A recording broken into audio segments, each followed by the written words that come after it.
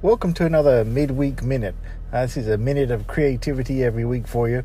And so this week I want to talk about how you inspire yourself and how do you go about, bringing back that spark. Maybe you've stopped being creative for a while and you want to get back into it. Well, here's how I do it, right? And I'm going to talk in the context of photography here, but this really applies to any creative medium.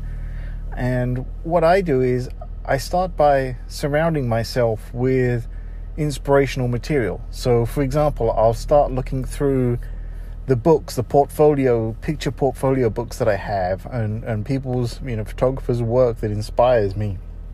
So that's one way that I start doing it.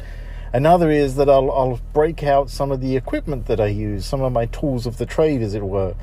And I'll start making sure that, those are in good condition, everything is working properly, and that, it's ready for me to use. I may even start, setting it up and taking photographs again, just to get in that habit of doing that.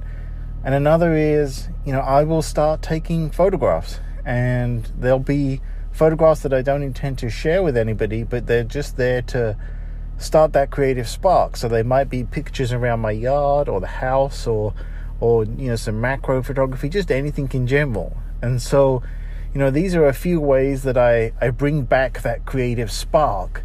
And, another would be to maybe, hang out a little more in any communities online or in real life that you follow or you take part in. All of these are good ways to start that creative spark again. So I hope this has helped.